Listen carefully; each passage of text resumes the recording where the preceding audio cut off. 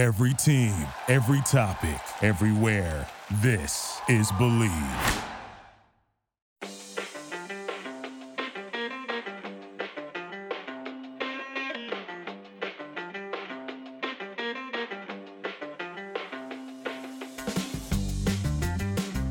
Welcome to another episode of Revolution Recap, coming to you after the New England Revolution, who are officially eliminated from playoff contention before they even stepped on the field Saturday because of Friday night's results, defeated Atlanta United 2-1 in the Revolution's last home game of the season.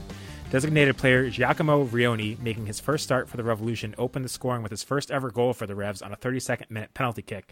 But the Revolution looked headed for another collapse in classic 2022 fashion when Josef Martinez equalized for Atlanta in the 81st minute on a fantastic volley. Fortunately for the Revs, Gustavo Bo saved them with a game winner in the 85th minute, which was his first goal since July. So both Revolution designated player strikers got on the score sheet for the first time this season, which was good news, but maybe too little too late for the Revs. I'm Sean Donahue, and joining me today is Tanner Rubello of Trifecta Sports. Tanner, how's it going? Doing well. Got the home season in the books for the Revolution. Finished off with a win, so it's solid. Yeah, it was a nice way to kind of close out the home schedule on what's been otherwise been a pretty frustrating season. I know we've got some things to talk about in this one. Let's jump right into our key takeaways, which are brought to you by our friends at the Rebellion Supporters Group. Be sure to check them out on Twitter at AnyRebellion and on their website, anyrebellion.org. Tanner, what was your key takeaway from this one? I think it showed exactly what the Revolution could be. You know, this was a fairly healthy lineup for the Revolution, more of a choice lineup with the exception of Ryan Spalding playing in for the injured DeJuan Jones. You had Vrioni in his first MLS start. You had Nacho Gil in his first MLS start.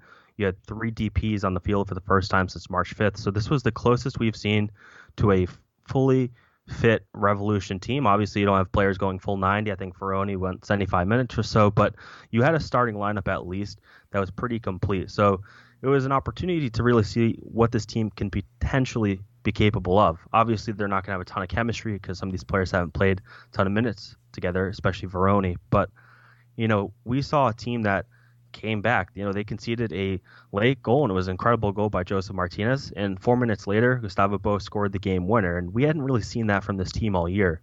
They showed some spirit. They fought back.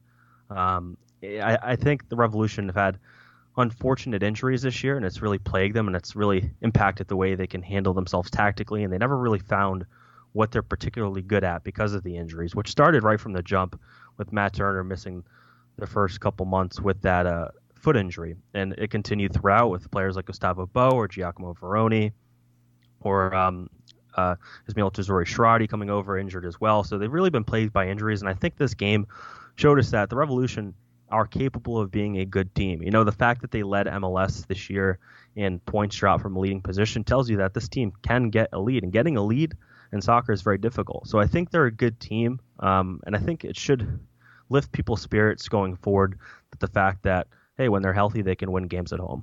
Yeah, I agree. I think it should lift people's spirits. At the same time, it's probably somewhat frustrating to see, hey, this is what actually we could have had out there if players had been healthy. So that kind of two ways to look at this one. But you brought up a good point. Is they've had the most points dropped from a winning position this season of any team in MLS. We've talked about that before. And, when you saw them give up that amazing goal to Josef Martinez, I think there was really a thought of, oh no, here we go again. So it was somewhat refreshing to see them actually fight back, especially kind of given the way they've collapsed in even recent weeks, to see them fight back and get the win in this one and, show that there's still some spirit. And, it certainly seemed like the Revolution wanted to close out their home schedule with a win, despite the fact that this was a pretty meaningless game as far as, playoff positioning or anything like that. Right? Yeah, absolutely. I think Giacomo Vrioni, after the game, he had a quote scoring his first goal, but he said after last night when they saw that the Toronto-Miami game didn't go their way and they were eliminated from the playoffs, that they were mad after that as a team.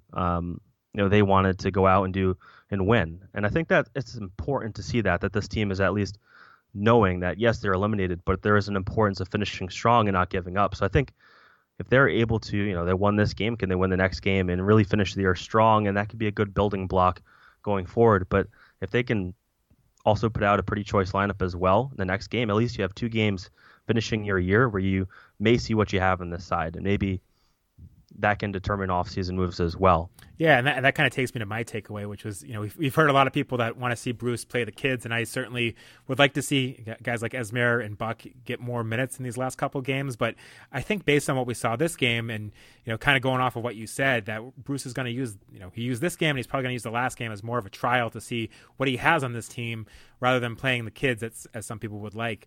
Because Buck and Esmir are going to be here next year regardless. There's plenty of chance for them to play next year with the first team and Revs 2. There's no question, I think, on whether or not those two guys are going to be back. Damian Rivera, maybe there's a little bit more question there, but Bruce knows he's got time with them. What Bruce doesn't necessarily know is whether or not Nacho Heel should come back next season. What he has with Giacomo Vrioni, because he hasn't gotten to play much. What he has with Dylan Barrero, even because he hasn't gotten to play much with his injuries, even though he's been playing a little bit more than Vrioni. And at the same time, kind of what his best formation is, because like you said, he never really had the chance to kind of figure out tactically what worked best for the Revs. And we've seen Gustavo Bo play on the wing the past couple of games, and I think Bruce is trying to figure out whether that works. So I think he's using these last two games to really prepare himself for this offseason, and who he needs to bring in, who he should let go, but also what the Revolution are going to do tactically next season. So they're in a better position going into next year than they were this year, where I think they started not really knowing what their best formation was and what they were going to do tactically, especially when guys like Adam Buksa, Matt Turner, Tajon Buchanan leaving the offseason, kind of adjusting for that. So I think that's what we're going to see from Bruce Arena. I think we saw it in this game, and I think that's what I would expect to see in the last game, is that he's, like you said, he's playing to win, but he's also kind of playing to see what he has for next season and kind of answer some questions rather than give experience to Buck and Esmir. With that said, I would have liked to have seen Buck get some minutes in this game, but I think based on what you saw in this game, and that even includes bringing on Omar Gonzalez in the 87th minute to try to close out this game, and again, what was a meaningless result for the Revolution as far as playoffs. But I think that was a move that was, instead of bringing on Buck to maybe keep attacking and see what he could bring, it was more of, hey, this is tactically what I'd like to do next year if we're in this situation, bring on another defender and kind of close out the game. Hasn't worked well for the Revs this season when they've done that.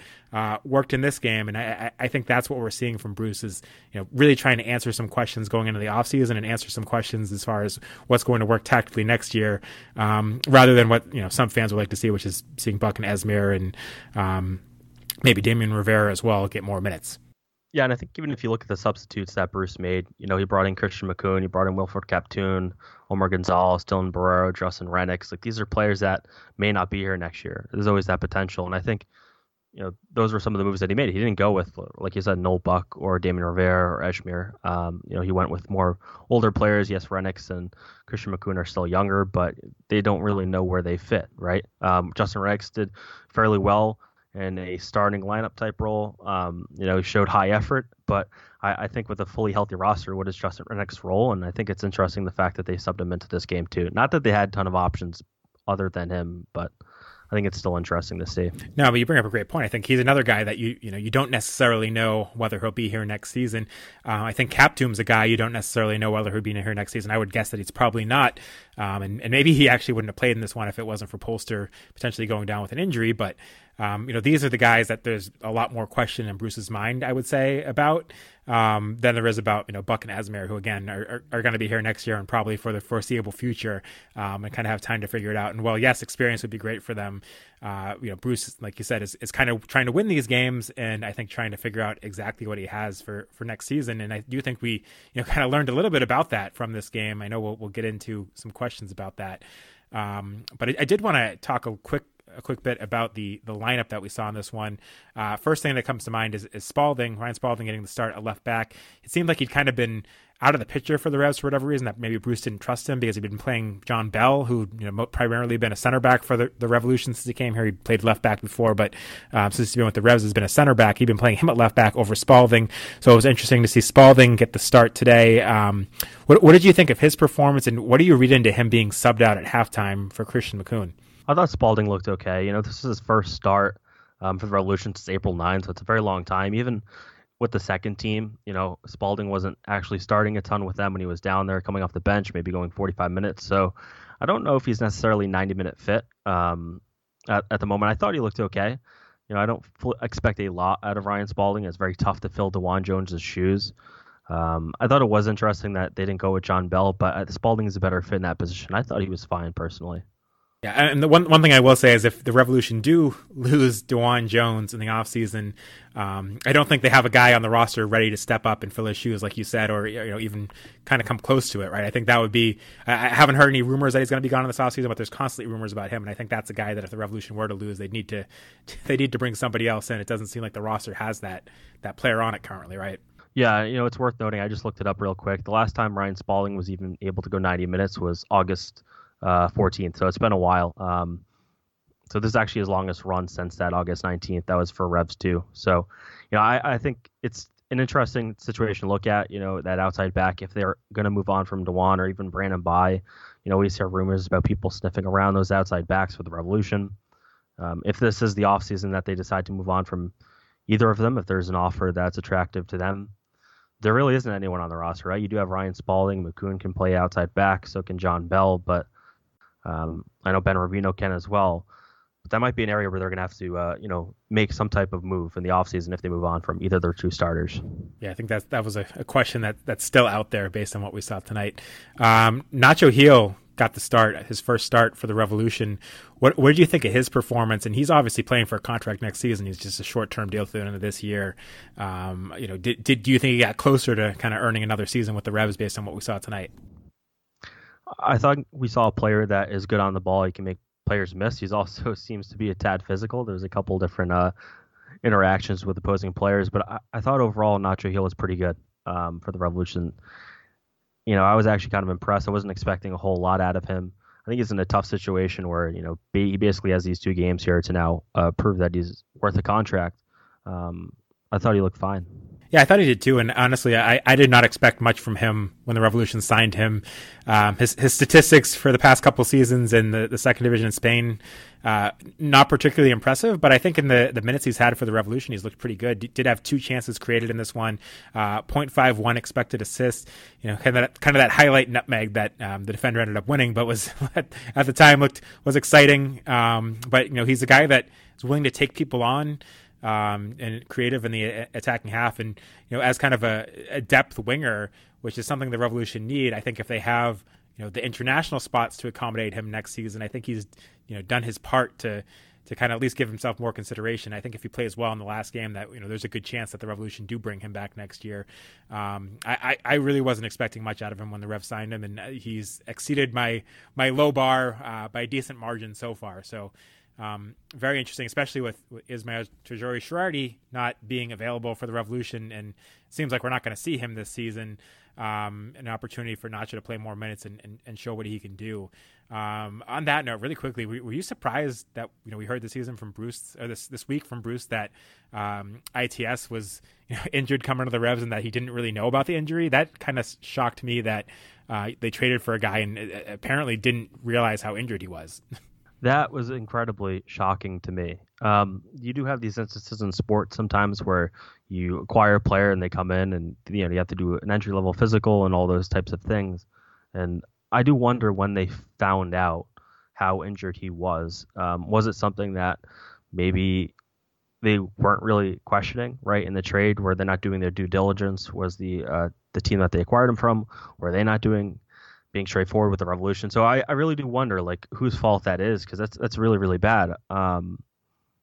I think it was really revealing that Bruce kind of said that, and obviously we saw Veroni too kind of come in banged up as well. So the Revolution certainly have some, I say, question marks when it comes to their acquisitions department at the moment. And they transferred out Sebastian Lletget and Ismail Tajouri-Shrarty was supposed to come in and kind of fill that spot in the lineup and ended up being injured. And I think that really did sink the Revolution season. I'm not saying he's going to come in and be great, but Sebastian Lletget was the starting player for the Revolution, ended up paying his salary at FC Dallas. So I think that really was one of the things that caused the Revolution to start to take that slide in August and then fall out of the playoffs. Yeah, I completely agree, and I just wanted to quickly hammer home the point about Tajouri-Shrarty. Is the Revolution? It's shocking to me, first of all, that they didn't know the extent of his injury. He's been out a lot for LA FC this year. He hadn't played much, but on top of all that, you're trading for kind of damaged goods, and you're trading $400,000 in general allocation money plus potentially $200,000 in additional general allocation money if they re-sign him for 2024. And just to put that in context, LAFC traded for him this past offseason for $400,000 in general allocation money. So the Revolution were giving LAFC at least what they paid for him, and then potentially on top of that an additional $200,000. And LAFC was desperate to offload him because of their offseason or their midseason signings, rather, bringing in Gareth Bale, bringing in Chiellini, several other guys they brought in as well. So they were desperate to open cap space, open international roster spots, open senior roster spots, and they got a premium for him instead of the Revolution getting him at a discount. So when you factor in the injury on top of that, it kind of seems like LAFC fleeced the Revolution in this deal, right? Yeah, and then you look at sort of the Lletget thing, which I think you kind of have to look at it together, right? Because I think that was their plan, was we're going to move Lletget, we're going to bring in Ismail Tuzori-Shradi here, but they actually got they paid FC Dallas to take Lletget, and then they overpaid for Ismail Tuzori-Shradi. Even if he was a healthy player, there was a potential overpay there. So the whole trade deadline and their moves there were very interesting. And while at the end of the day, that's not why the Revolution are in the situation that they are, that is what caused them to not have a different path.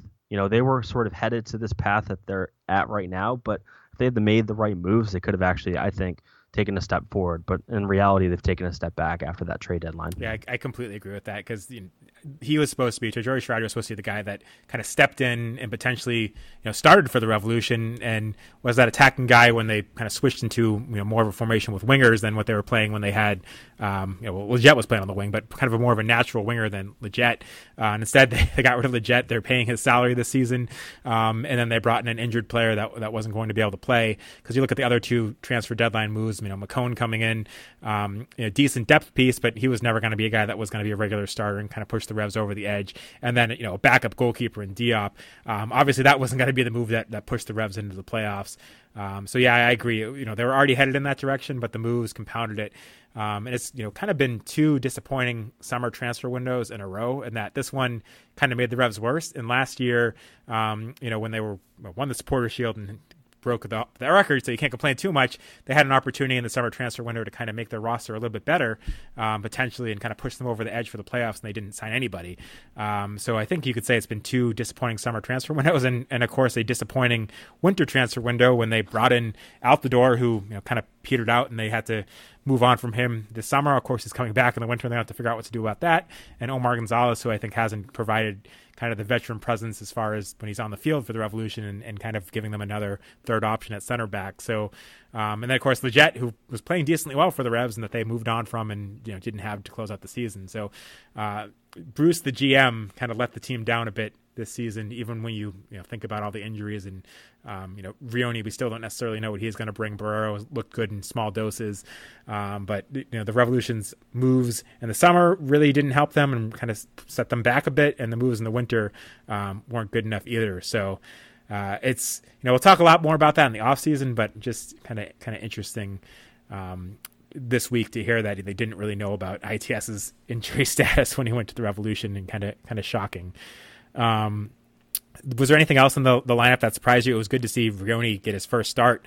He certainly didn't look fit in the past previous few games, but it seemed like he was at least a lot closer to fitness in this one, right? Yeah, I think Vrioni looked good. Obviously he drew the penalty. He converted the penalty, so that was nice to see. Ultimately, it's just good to see him on the field and interacting with Carlos and then Gustavo. It's a 23-year-old striker. Like, he's still young, and there is potential there, right? And I think they're just trying to figure out, is he the long-term future at striker, or do they need to make another move? But they're kind of stuck with him at this point, I feel like. So I thought he looked good. He went 76 minutes, so that's definitely a benefit. Yeah, I think there's still a lot of questions about him, though. The one thing that concerned me, obviously it was great to see him get on the score sheet, but there was more than a couple times in this game where I don't think he necessarily made the right run for the Revolution. And I know a couple weeks ago, Matt Doyle pointed out a situation where the Revolution were pushing forward, and he was late to make a run into the box. And I thought that was something that I saw from him a few times in this game. There was one point where Brandon Bai played Nacho down the wing, and the Revolution had a chance to kind of break forward quickly. And it seemed like he kind of delayed his run, and the Revolution Nacho had to kind of slow up the play because there was nobody to give it to in the box. And then I think there was a play in the second half where Carles got to the end line and played that pass across goal where he thought Vrioni would be, but Vrioni was kind of slow in making that run again and didn't get there in time, and what could have been a tap-in potentially for him. Does that concern you at all, that he doesn't seem to be making the right runs, or is that just a question of I struggle whether that's a question of his instincts as an attacker, or whether it's a question of just being on the same page with his teammates? I'm not really sure yet at this point. I know Bruce after the game said that Vrioni at the end of this shift today, he was showing that he was fatigued, and I agree with him. I think that for the last, say 10 or so minutes of that shift, he was fatigued. I agree with you. I did see some runs that was sort of lackluster on his part, and I think that's more the fact that he is still trying to build that chemistry with his teammates. I think we saw with Adam Buxa in his beginning of his tenure with New England. I think the fact that Vrioni was injured and not able to be on the field and practice at 100% for all that time, I think it really set him back. So I think it's really tough to judge him at this point. I really think you're going to figure out what he is next season. At least that's what I hope, right? I really do hope it's the fact that he's still building that chemistry, because if it's the lack of instincts, then you go back to that whole player evaluation and bring the wrong players in. Right. And, this was a guy that scored, 20 goals or whatever it was in Austria last season. So it's hard to imagine that he doesn't have the right instinct as a striker, but I do think that's still kind of an open question, and maybe again with each week his fitness should be getting better. So I'll be curious to see what he can do last week. And he's certainly a guy, even if you want to see the Revs play the kids, that I think we all want to see more from this season, both to get integrated with the team, to gain his fitness, and just to kind of know what you have going into next year. So those are kind of the things I wanted to look at on the lineup. We do have a decent amount of listener questions. Before we jump into listener questions, I wanted to take a minute to talk about the sponsor of this podcast, Galacco Kits. Galacco Kits is the go-to place to bring unique vintage jerseys to your home. The passion for the beautiful game doesn't have borders, and neither does the selection. And if you head to GalaccoKits.com today, you can get 15% off your order using the code REVSRECAP. That's REVSRECAP at checkout for 15% off your order at Galacco Kits. If you're like me and already starting to get excited for the upcoming World Cup, but are not so excited about the current U.S. men's national team kits, which are quite underwhelming, as we talked about in the podcast 2 weeks ago. There are a ton of awesome vintage U.S. men's national kits that you can wear and feel a lot better about wearing than the current one. So with that, Tanner, are you ready for some questions? Yes. All right, so we got a couple of lineup questions. Anime Stoner wants us to compare this lineup today to what we think should be there next season. And Derek Terrell similarly says Bo is still a weapon. He strongly believes that the lineup that was used today or some similar variation can be successful next year with a full preseason. Do you think this is true, or do we need significant changes? So I think both these questions are basically how much change from this current lineup do you think we need to see before next season? I think the clear difference between this and a choice lineup, at least as of right now, is DeJuan Jones and for Ryan Spalding. But I think beyond that, ideally Dylan Borrero is going to be starting over Nacho Hill. I think the one question is Milton-Jory Shradi. Where does he fit into this equation? Is Bo really going to be playing on the wing? So I think the lineup we saw today is the choice lineup as of what we know right now, outside of Ryan Spalding. But ideally, I think Dylan Borrero and Milton-Jory Shradi are going to be in the starting lineup to start the year. The question is, what does it look formationally? And I don't think the Revolution even know what it looks formationally at this point. Yeah, and I think that's still something where, despite the fact that Ismail Turzari is not available, I think they're still trying to figure out what they look like formationally now, and kind of in advance of next season, because I think they went into this season thinking that they were going to play in a diamond, and that's part of the reason why they went out and got Lletget, because in theory Lletget fit into a diamond a lot better than kind of what they ended up playing with wingers, and then ended up finding that didn't work out, especially with Adam Buxa not available, or with Gustavo Bo and Adam Buxa not available at the same time. So that's kind of the difficult thing, is they don't necessarily know what the formation is. But I agree with you. Obviously, their ideal lineup has DeJuan Jones over Ryan Spalding, and I think if DeJuan Jones is gone, that I'm not sure that Ryan Spalding is the answer at left back. I think they need to go out and get somebody else. But I think ideally you keep Ryan Spalding and Brandon Bye for next year. I think as far as the ideal lineup next season, your center back pairing might still be Andrew Farrell and Henry Kessler, but they need to bring in another center back. I don't think McCone, Gonzalez, or John Bell are good enough to be that third center back. And as Andrew Farrell gets older, and we've seen from Henry Kessler that injuries and for other reasons he's unlikely to be available for every game, that you kind of need a third center back that can really step up and play at the same level as those two, because I don't think the other options can. So that's something that I think they need.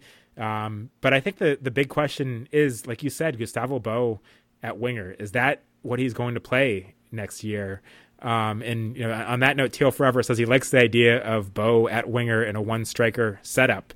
What are your thoughts on kind of Bo playing out there, and how do you think he's played in kind of the past couple games in that role? I actually like him out there. I think it adds an extra dynamic to the offense rather than playing two strikers. I think he's good in space. He's good also in facilitation. He's also great in shooting as well. I really do like Bo on the wing, but I feel like ever since he got here, they've been trying to figure out where is he best fit. And obviously it's been impacted by the personnel, whether they had Adam Books or didn't, or whether or not they had Carlos Seal when he was injured. So I think Bo, despite being here for a couple of years at this point, his role is undefined at this point. But I did like him out there on the wing. I think it makes more sense for him to be on the wing than being at striker. Yeah, I agree with that. I struggle with the fact that, like you said, he's been here a few years now, and you still don't know what his best position is. And he's probably only got one more year left, so you kind of need to figure that out. And he's definitely still a weapon. But I had to take a few weeks ago that I think that the Revolution might be better off moving on from Gustavo Bo. And I think he looked okay as a winger in this game. He obviously scored a great goal, but I also think there were times where he was uninvolved. And he's a guy that obviously doesn't have a lot of pace, and you can be a successful winger without a lot of pace, but that's also a nice thing to have as a winger.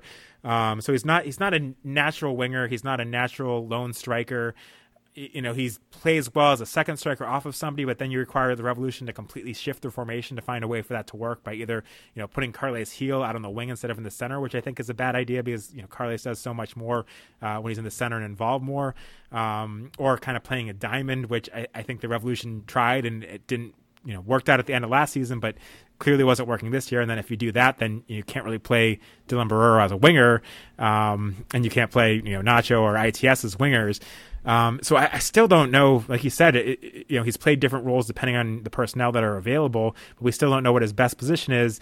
And the other things that concern me are the fact that, he's injured a lot. And B, when he's recovering from an injury, it takes him a long time to get back up to speed. What was it, 8 games or 9 games after this injury before he finally scored. And then to start the season, I think it was something like 6 or 7 games before he scored. It takes a while to kind of ramp up and find his form. And when he's not scoring, I don't know that he contributes enough to kind of justify his place in the field or his designated player tag. So he's signed through next season, but I still think that if the Revolution could find a way to move on from him, they could probably build a more balanced formation and use that designated player spot to better effect. Again, kind of assuming Giacomo Vrioni is healthy and can play as a lone striker up top. But I don't know about you, but that's kind of one of my big question marks going into next season is, where does Gustavo Bo play? Is it as a winger? I think it probably has to be as a winger because I don't see the Revolution going back to a 2-striker system and kind of, screwing over all their wingers on the roster at this point. But yeah, I'm still kind of on the boat that the Revolution might be better off if they could find a way to move on from Gustavo Bo and would have kind of a more balanced roster and a balanced formation without him next season, despite the fact that, yes, he is still a weapon, and yes, he can still score great goals at times. Yeah, I think it could make their formation simpler, right, if you had a better fit at winger. I think that's a real question they're going to have to ask themselves. He's 32 years old now. Has 8 goals on the season, paces the team, but you're right, he's been injured off and on his entire tenure with the Revolution. It probably would make their team more simplistic, right, if they had a natural winger out there and a natural winger on the other side. And I don't know if Gustavo Bo necessarily warrants, right, that 2-striker setup at this point. So they could use that DP slot elsewhere if they are able to move on from him, maybe in the defensive midfield. That could be an interesting solution for them. But I think it's all tough questions for them, right? The fact that he has been injured and they have invested so much into him. I think they have a lot of questions this offseason with this roster. I think Gustavo Bo is one of the big ones. Yeah, and one thing too is when he is playing as a winger, he's a very different winger than the rest of the guys we just named on this roster. So if he is out injured, you kind of have to change the way you play. Where theoretically, if you go from let's say ITS gets healthy, if you go from Barrero to him on the wing, you're probably not changing the way you play as much as you are if you go from Gustavo Bo to one of them on the wing, or so that's one of the questions, or Nacho Heel on the wing. They're more kind of natural wingers than Gustavo Bo is, and I don't know. That's a huge question in this offseason, but at the same time, he is signed through another year, and I don't know that moving on from him would actually be that easy. even if they wanted to. Also on the starting lineup, Broken Bill said, I thought today's starting lineup was one of the best in a while. Can we expect more consistent first string lineup next season? What are your thoughts on that? Obviously, I think a lot of that depends on the Revolution being healthy next season and whether we can see a more consistent starting lineup, right? Yeah, I think number one thing is health, but also I would say, the first month or two of the season, Bruce is probably going to be seeing what formation works, what lineup works the best as well, what assortment of players. So I would hope that they're going to have a more consistent lineup next year. I don't think it could be any more inconsistent. Yeah, I don't think it's going to be more consistent unless everyone stays healthy. And I think it's important to point out too that even the year they won the Supporters Shield, even the year they won the Supporters Shield, it took Bruce a while to figure out what their best lineup was until late in the season did they kind of stick with that consistent 4-4-2 diamond. So I don't think Bruce was intentionally switching up the lineup a lot this year. I think it was the fact that A, people couldn't get healthy, and B, he didn't know what his best 11 was. But you would hope next year that he has a better sense of that and that better health allows it to happen. Porter says, let's say Vrioni, Barrero, and Petrovic came in the January window rather than the summer one. What position would the Revs have finished in the East? That's a good question. I think if you look at this team, the biggest reason why they're in this position is the fact that they couldn't close out games. I don't know if necessarily those players would help them close out games. I think the biggest thing that affected this team, well, there's a couple big things that affected this team, but it was Matt Turner's injury, and then it was transferring out Adam Buksa, and then it was the injuries that occurred when they had the players come in like Ferroni and Barrero as well. So it's really tough to say, but you can't help but think that they'd be in a better position. Yeah, I mean, it's hard not to imagine that if all those guys were here at the beginning, and again, healthy, there's no saying just because they came in the winter they would have been healthy. Vrioni still could have picked up the injury. Barrero, probably still would have had some injuries.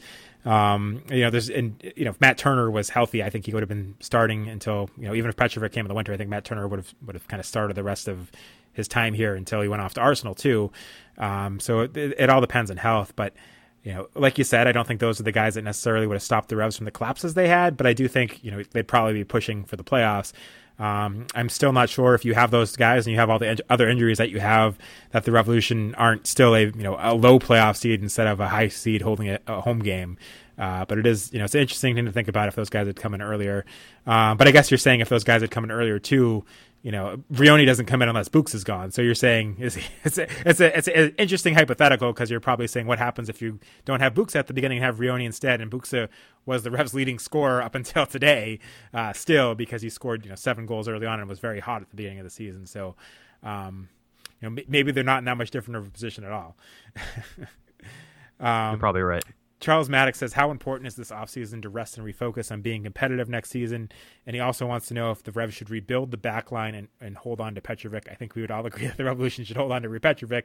But do you think they need to rebuild the back line, and how important is the offseason to rest and refocus on being competitive? I think the back line's a big question, if they're going to be interested in DeJuan Jones or not in terms of transferring him out. But I think Brandon Bye's position is pretty safe. I think Henrik Kessler's pretty safe. But I think the miles on Andrew Farrell, the guy is such an Iron Man, right? He did miss some time this year, but he's played so many games, and at some point you have to ask, when is it not going to be enough, right? Like some point his game's going to fall off, and they really are going to need depth behind them. But I don't think the starting back line needs to change if they come back fully healthy next year. I think if you can keep all those players, I don't think there's any need to upgrade or enhance your back line. I think one of the bigger issues with the back line was there's a lot of absences, right? Farrell missed some time, Kessler missed some time, obviously DeJuan's missed some time as of late, which forced players like John Bell or Mark Gonzalez to play. I really just think it's the depth on that back line that needs to improve. Yeah, I completely agree with you. I think that back line, again, they won the Supporter Shield with it and broke the record. I think what's very obvious is you can't rely on them being healthy for 34 games in a season, plus, CONCACAF Champions League, they're not making that this year, but Open Cup, whatever else.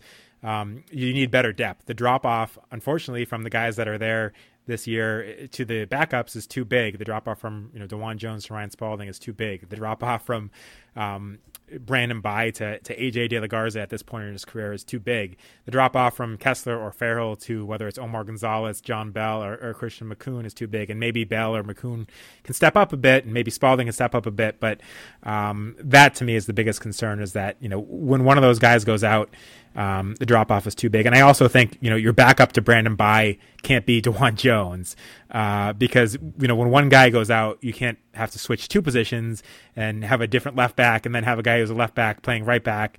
That to me is a problem, right? I don't know if you agree with me, but I personally think that your backup to Brandon Bai needs to be someone that's not DeJuan Jones. So when one guy gets hurt, you're not switching two positions. Absolutely. I think DeJuan Jones he plays on the left side primarily, and that's where he should stay, right? You don't want to have your best backup to literally be the guy that's starting on the opposite side of the field. Yeah, that's always been something that bothers me, is when your backup situation is moving one of your starters from one position to another position and then filling in that position instead, especially when DeJuan Jones has kind of proven himself to be, last season I think he was the best left back in the league. This season I think there was a little bit of a drop off in his play, but it's not good to be moving guys around when you don't have to. A couple of Petrovic questions. James Downing also says, ultimately, the poor quality of the broadcast and rained out crowd made it a match that was pretty forgettable, though it was kind of felt like a win the Revs would have gotten last year. I agree with that. We talked about that earlier, about how the Revolution didn't collapse when they gave up that goal. They came back and scored, which is more of what we saw last year and less of what we've seen this year. So he wants to know any thoughts on Twellman's mysterious tweet about Petrovic. The context there is Matt Doyle kind of tweeted out a joke about my Tottenham Hotspur gave up a bad goal today. And he tweeted out that they could use Petrovic instead of Hugo Lloris. And Twellman responded with that is that they may be too late, with an eye emoji, which I don't know what your thoughts about that were, but it seems to imply that there might already be a move coming for Petrovic as short as he's been here. Tail Forever also wants to know, is Petrovic gone this offseason? So what did you make of Twellman's tweet, which kind of came as a surprise right before this game? Petrovic, I think, has impressed all of us. 22 years old, came in mid-season. June 12th was his first game with the team. He was in the organization prior to that, but he never played an MLS game until June 12th. He ends up winning the team MVP, voted by the fans, the player's player, voted by the players, right? So that tells you all you need to know. June 12th, he came in, and he won both of those awards. And yes, the Revolution weren't great, this year, so there weren't really many options. But this is a player that has 7 clean sheets this year. He saved 4 penalties. I think it's minus 13 is his expected goals versus goals conceded. Just essentially, he's played perfect soccer. You look at this game in particular, the goal by Joseph Martinez was a world-class goal, maybe one of the best goals in the league this season. So I think it's not a shock that the fact that Petrovic's value has gone up, right? And there's going to be teams in Europe that are looking to improve their goalkeeping situation. And if the Revolution get an offer, I don't think any player is necessarily untouchable on his team. So I could see Petrovic being moved if the offer is right. I don't think they're going to be giving away for a low offer, but if it's $10 million, I have a hard time seeing the Revolution not saying yes to that kind of deal. Yeah, I agree. I think the way he's played this season has been kind of eye-opening for a lot of people. We've talked about it before, but you can make the case that they replaced Matt Turner with a goalkeeper that's actually a better shot stopper than Matt Turner. Now there are some areas of his game that he can improve upon. Sometimes his judgment coming out for crosses isn't the best. I think his communication with the back line, and part of that might be the language, needs some work, but I think that's, when you have a full preseason, let's say he is back next year, I think that, you'd expect that to improve a lot. But it would not surprise me if a big offer came in for him this offseason that the Revs couldn't say no to. I do think that would be pretty devastating to the Revs, because you replace Matt Turner with a goalkeeper that has the potential to be better than Matt Turner. Doing that twice is doing that once is very unusual and shocking, and great job by the Revolution coaching staff and scouting staff to do it, but asking them to do that twice is a huge ask, and I think trying to replace Petrovic would be a very difficult thing for the Revs to do. And as we saw this season, the Revs season would have been a lot worse if they didn't have goalkeepers the quality of Matt Turner and Georgi Petrovic. But I don't know how you find it, kind of strike lightning a third time with the goalkeeper spot. Yeah, I think it'd be very difficult to replace Petrovic, like it was very difficult to replace Turner, and they got kind of lucky in the fact that Petrovic not only was very good, but the fact that he was able to do it so quickly and come up to speed. Yeah, he does have some areas to work on, but he might be better than Matt Turner. And it's very hard for me to say that, but he might be better than Matt Turner, and he's younger than Matt Turner. In terms of replacing him, if they were to move on, you do have some internal options, but I don't necessarily think Jacob Jackson coming back from his injury is going to be a real candidate to start. If you look at the bench right now, you have Clement Diop, Earl Edwards Jr., Brad Knighton. So if you were to, you'd have to go from without the organization to find that keeper. I'm not putting it past them to be able to do it, especially if you get a hefty sum of, say, $10 million for Petrovic. Let's say that's the deal. You can bring in another international keeper. But it is going to be very difficult. You're probably not going to get the same level of performance. But if you're financially compensated for it and you can use that money elsewhere, I'll bring in the keeper and then bring in somebody else with that money, I think you have to do it. Yeah, and you did mention Petrovic winning the Revolution Team MVP. He also won the Player of the Year award. I don't have any question. I don't have any disagreement at all on him winning that. I think if the only other guy that you could probably make a case for is Carles Gil with his 7-goal, 14-assist season. But do you have any disagreement with Petrovic being the MVP and Player of the Year? No, absolutely not. I think he has done his job as well as you could expect. I think Carlos has had some moments where he hasn't been as good or maybe as locked in. Certainly a lot of frustration, I think, for Carles Gil this season, and rightfully so. He would be probably the second, like you said, but I think it was clear and obvious that Djordje Petrovic deserved this recognition from both the fans and the players. Yeah, I completely agree. Defender of the Year, Andrew Farrell. Any thoughts on that one? Any disagreement? I actually voted for Andrew Farrell. This is the only media award we get to vote for. Last year I went with DeJuan Jones, and I was close to going for DeJuan Jones again this year. Yeah, he took a step back. There's some obviously things he does better than Farrell, and there's stuff that Farrell does better than him. But the reality is, it's a defender award. I went with a center back in this situation. Andrew Farrell has played fairly well this year. I think he's had better seasons in the past, but when it came to this award, I think it was clear that was going to be Farrell. Yeah, this was a tough one for me because, to be honest, there were historical seasons, hasn't been for a while, where they allowed goalkeepers to be voted for, and I think it would have been an easier vote. If Petrovic was an option for sure, he would have kind of cleaned house on the awards. I agree. Yeah, I don't know that there was any Revolution player that really deserved it this year, given the Revolution defensive efforts this season. So this was a tough one for me. I went for Brandon Bye. I think it was more about his offensive performances than his defensive performances, though, kind of breaking the fullback record with 6 assists. I also, like you, went with DeJuan Jones last year. But if I could have voted for Petrovic or maybe voted for nobody, I probably would have. This was a really tough vote this year, and that again, no offense to any of the Revolution's defenders, but I think as a team, their defensive efforts this year made it hard to pick anybody. And with Andrew Farrell leading the league in penalties conceded with 4, and Henry Kessler right behind him when penalties conceded in 3, while playing way less games, the top 2 in the league, it was kind of hard to vote for anyone for that one, I have to say. Congratulations to Brad Knighton on Humanitarian of the Year. Golden Boot. Still to be decided. Gustavo Bo now in the lead with 8. Carles Gil one behind with 7. Adam Buksa, obviously not with the Revs anymore, one behind with 7. Do you think that Gustavo Bo takes this one if you're a betting man, given his 1-goal lead? And also, what did you think of Carles Gil kind of giving up the penalty kick that would have put him tied for the Golden Boot leader at the time in the lead to Vrioni so he could get his first goal? I think it shows that Carles Gil in his contract does not have a bonus for winning the team's Golden Boot. I didn't think of it that way, but that's a great point. I like seeing Carlos do it. I think he understood that Vrioni has, dealt with injury and is working his way in the team still, and he deserved that, right? You drew the penalty. So I was actually really good to see Carlos willing to give that up. I thought it really summarizes Carles Gil as a player. He loves to facilitate, and he facilitated there.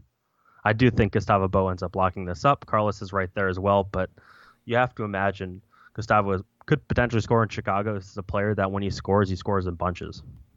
Yeah, and I agree. I think it's likely to be Gustavo Bo. Usually when he does get a goal, it kind of sets him on fire to score some more. So I wouldn't surprise me at all if he scored another one. And Carles, for how good of a player he is, when he's not scoring from the penalty spot, I don't think he is necessarily the most efficient finisher. And that was one of the things that kind of cost the Revs down the stretch, is they were missing Vrioni and Buksa. Buksa obviously gone, and Vrioni obviously not fit. And with Gustavo Bo kind of not sharp up until recently, or up until this game, not finding the back of the net, a lot more pressure was kind of on Carles Gil to put the ball in the back of the net. And I think we saw finishing is not his strong point, and obviously not why he's on the roster. But I would expect Gustavo Bou to take it, barring there being another penalty kick that Carles ends up taking. Academy Player of the Year, Jack P. I cannot pronounce his last name. Do you know how to pronounce it? Put you on the spot. I do not want to offend him or his family, so I will not attempt it. Well, congrats to him. He was just playing for the under-19 men's national team, so that's exciting. He's the guy. You think we see him signed to the Revolution first team at some point next season?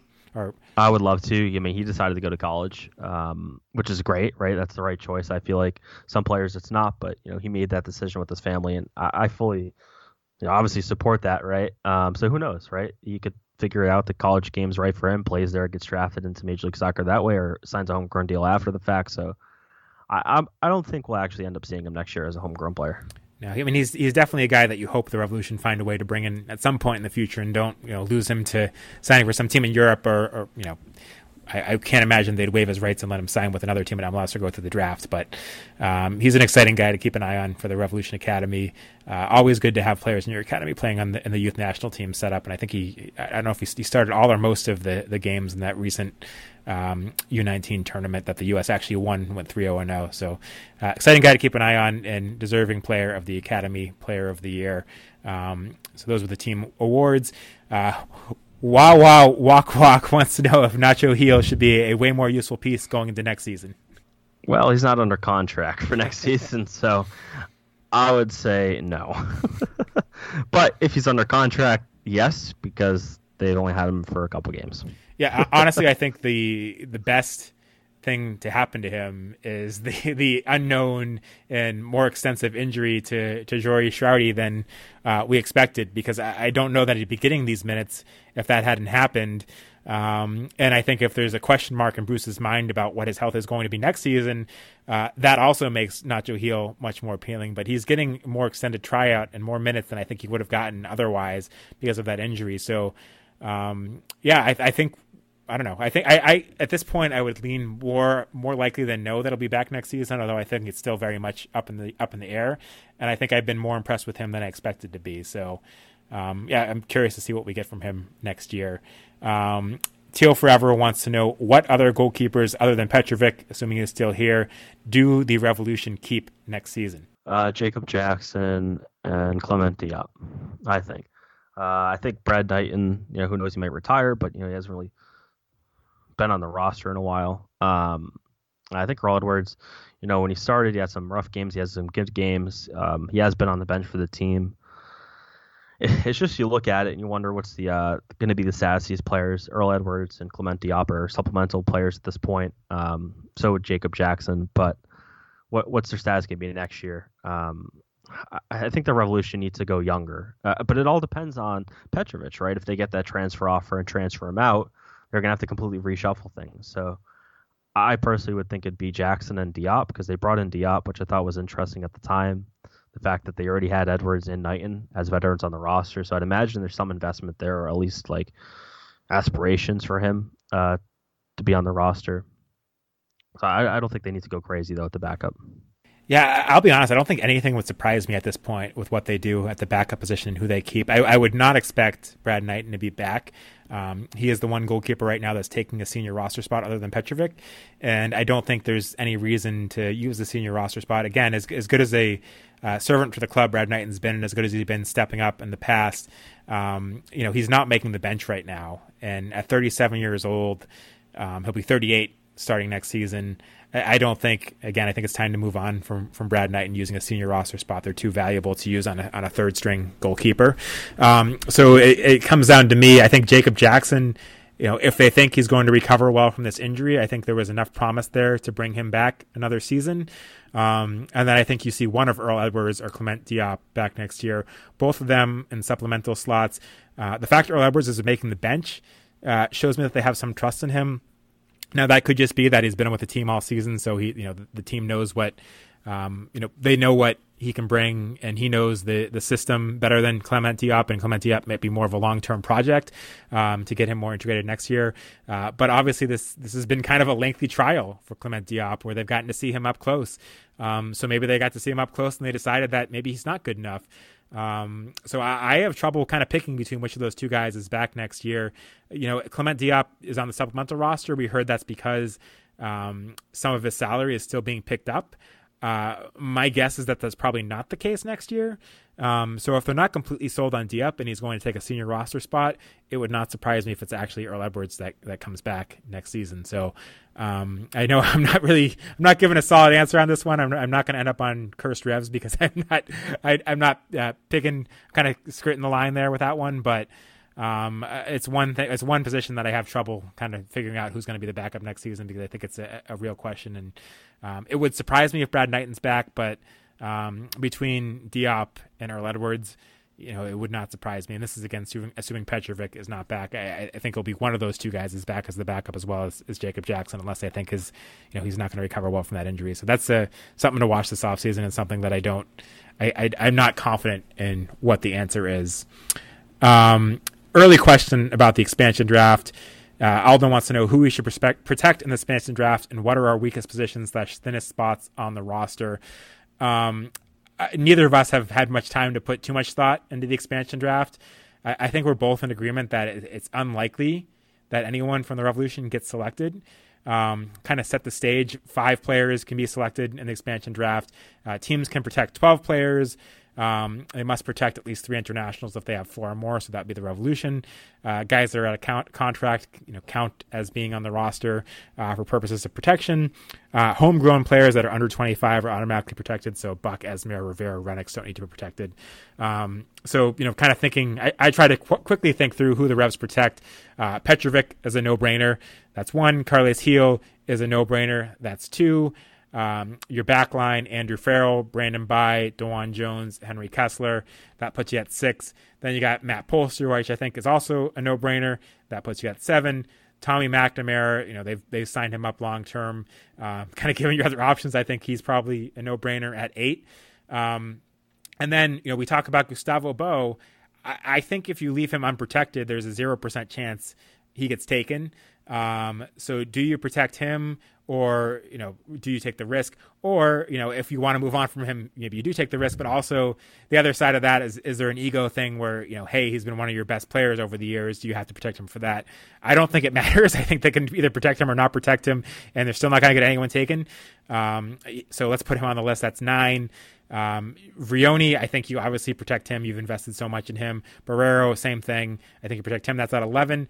And then, for your 12th, because of how much you spent on Ismail Tajouri-Shrarty, do you protect him? Probably. Or because of his injury being worse than you thought, do you leave him unprotected and maybe look at what you did as a sunk cost? I think you probably protect him given what you invested. That's the 12 I'm going with. Nacho Gil, if you re-sign him, maybe you protect him. I don't know that he's shown enough to be picked up by another team regardless. Maciel has got the long-term injury now that I think Gustavo Lopez reported. I think it was an Achilles injury. I don't think you protect him. I'm not sure he's back next year. I don't think he's shown enough for other teams to be interested in him. If that's my 12, do you have, without spending too much time on it, do you have any thoughts on what I got wrong or who else should be protected? And do you think there's any chance that someone on the Revs, if you do protect those 12, gets taken? I think ITS you'd leave unprotected just for the fact I don't think a team's going to pick him up because the fact that he's coming off the injury, like the severity is really unknown. I think there's zero risk of leaving him unprotected and him being picked up. If they re-sign Nacho Gil, I think you would probably protect him over ITS. But that's probably pretty much it. I think it's fairly straightforward. Like, you'd actually probably want a player to be selected if you're the Revolution off your roster. Like, if you could alleviate Omar Gonzalez without using a buyout, or Altidore is on this roster too. I don't think there's any chance Altidore gets picked up in this, but I think if you're the Revs, you're actually secretly hoping for a player to be picked up. Yeah, of the guys you're going to have left unprotected, I think you would be kind of hoping that one of them gets picked up to kind of make your offseason easier and more flexible. I think you have trouble given the the homegrown players that are protected, protecting more than 12 players and kind of wanting them to be back. I don't expect Captain to be back next season. These are things we'll talk about more on a future podcast, but. I personally am not very concerned with the Revolution having anyone picked up in the expansion draft. So regardless of who protect, I think there's not going to be too much risk there. We did get 2 last questions that came in late. So they're not on my template, but I did catch them before we wrapped up. Traeger Girardi wants to know, why does Bruce hate the kids? Bruce actually asked this question in the post game in terms of why he wouldn't start Noel Buck or Damon Rivera over, Nacho Hill or, a player like that. Bruce said, and I quote, why this is professional soccer. We're trying to win games, and we put the best group out there that could give us a result today. I think that's not a shocking answer from Bruce. I think something that you had mentioned earlier in the podcast as well, the fact that they still don't know what they have with this team, so they want to give these guys the run out in terms of Veroni and Nacho and see what they look like. So I think that's part of the reason why as well, in addition to wanting to win.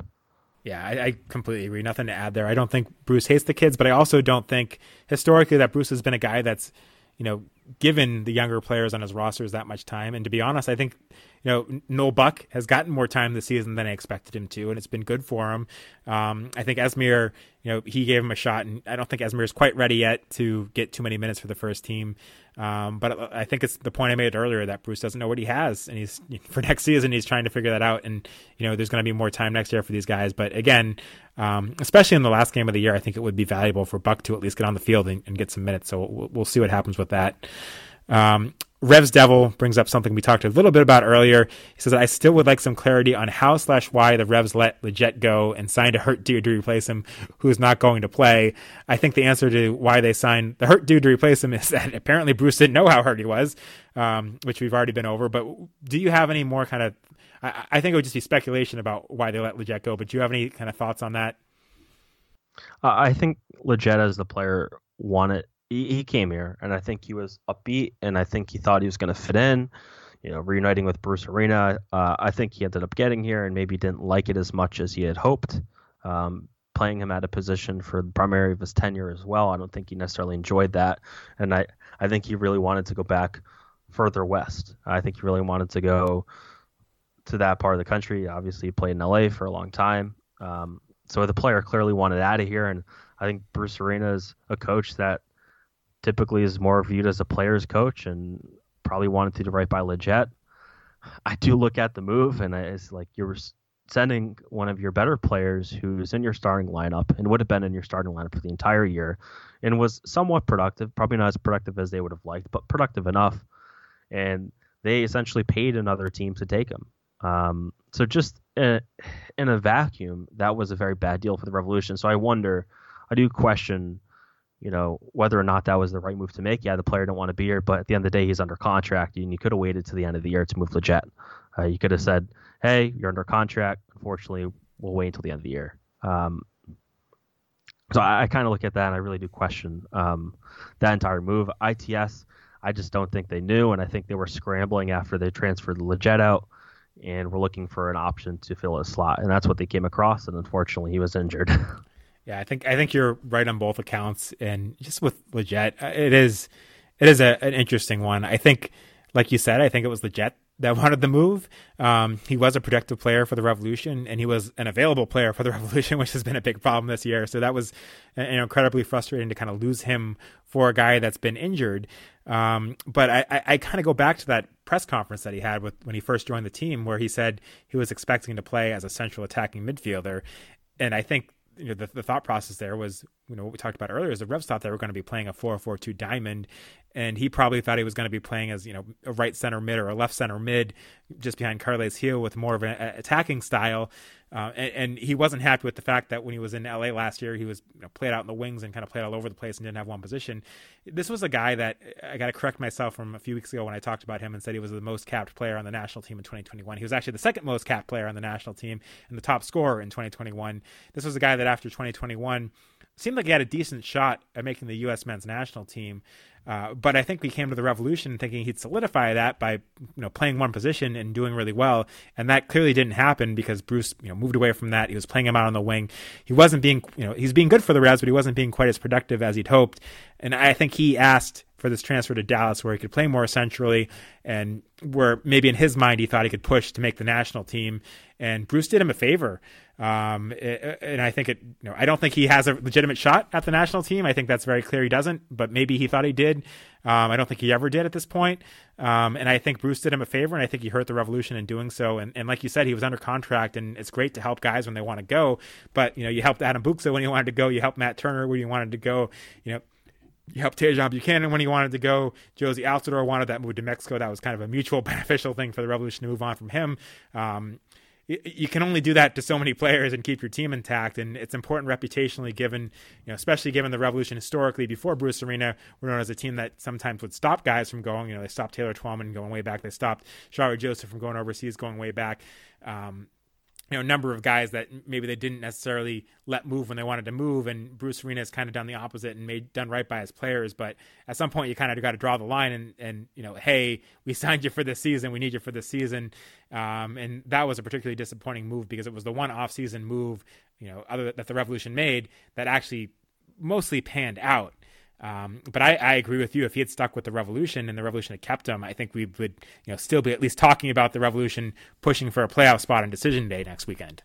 Yeah, I absolutely agree. I mean, Lletget, he very well performs. I mean, I really do think that if you looked at him and he played the entire year with the Revolution, they might have been in that conversation. If you just look at what he's done with FC Dallas since he went there, he's played in 9 games. He has 5 assists. He's been a very productive player for them. So he was a productive player for the Revs. He had 5 assists and 2 goals in 19 games. With FC Dallas, he's playing with Paul Arriola. He's playing with Jesus Ferreira, so a little bit better attacking options as well. But I do wonder Bruce's decision making. I think if you look at last offseason, the moves he made, he brought in Omar Gonzalez, Sebastian Lletget, Ozzy Altidore. These are players that he knows very personally. Obviously, he brought in De La Garza the previous year, Boateng. So it feels like Bruce is either bringing in players that he knows personally, or he's relying on these other accounts of players for like Arner Traustason, or Veroni or ITS. So he's either getting bad advice or he's making a personal decision to bring in a player that he knows. So I think it's very clear to me, at least, that there's a very big confusion right now in terms of personnel and making the right acquisitions for the team.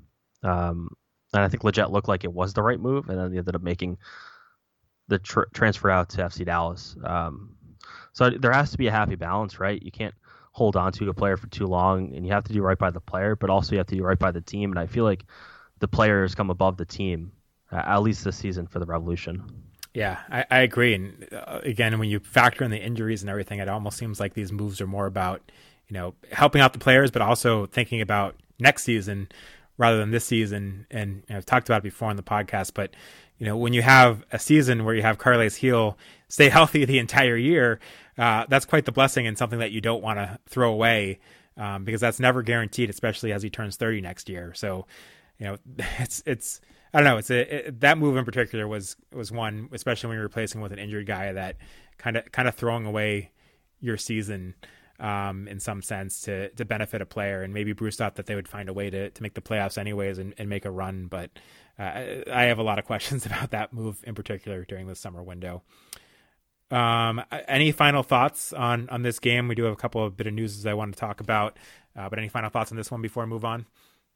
Nope, no more thoughts. 2 news items I wanted to mention. Carrie Heisted, long-term Revs photographer, announced that she is not going to be taking pictures of the Revs next year. Just wanted to give a shout out to her. She was a big part of New England Soccer Today back when we ran that website. Fantastic photographer. Going to be disappointed not having her take photographs of the Revs next year. U.S. amputee soccer team playing in the World Cup right now. Be sure to check that out. They got a big win in their first game, tied for first place in the group right now, play Argentina on Sunday. I don't know if you listen to this podcast in time, you might be able to watch that, but congrats to them. It's definitely worth paying attention to that. And Tanner, before we wrap up, how can people find your writing and follow you on social media? Yeah, they can check out TrifectaNetworkSports.com to get all my writing, and then on social media, it is at Tanner Rebello. Make sure to follow Tanner. There are not enough good people covering the Revs, and Tanner does a fantastic job. So be sure to check him out and check out Trifecta Sports. You can follow me on Twitter at Sean L. Donahue, and of course, follow the podcast on Twitter, Facebook, and Instagram at Revolution Recap. Please rate and review us on iTunes, Spotify, or wherever else you listen. Also, check out our friends at the Bet Musket. Thanks again for listening, and thanks, Tanner, for joining us. We'll be back next week with a wrap up after the Revolution's final game, and we'll be having probably some off-season podcasts too, where we discuss the roster in greater details and probably the expansion drafts in greater detail than we did today.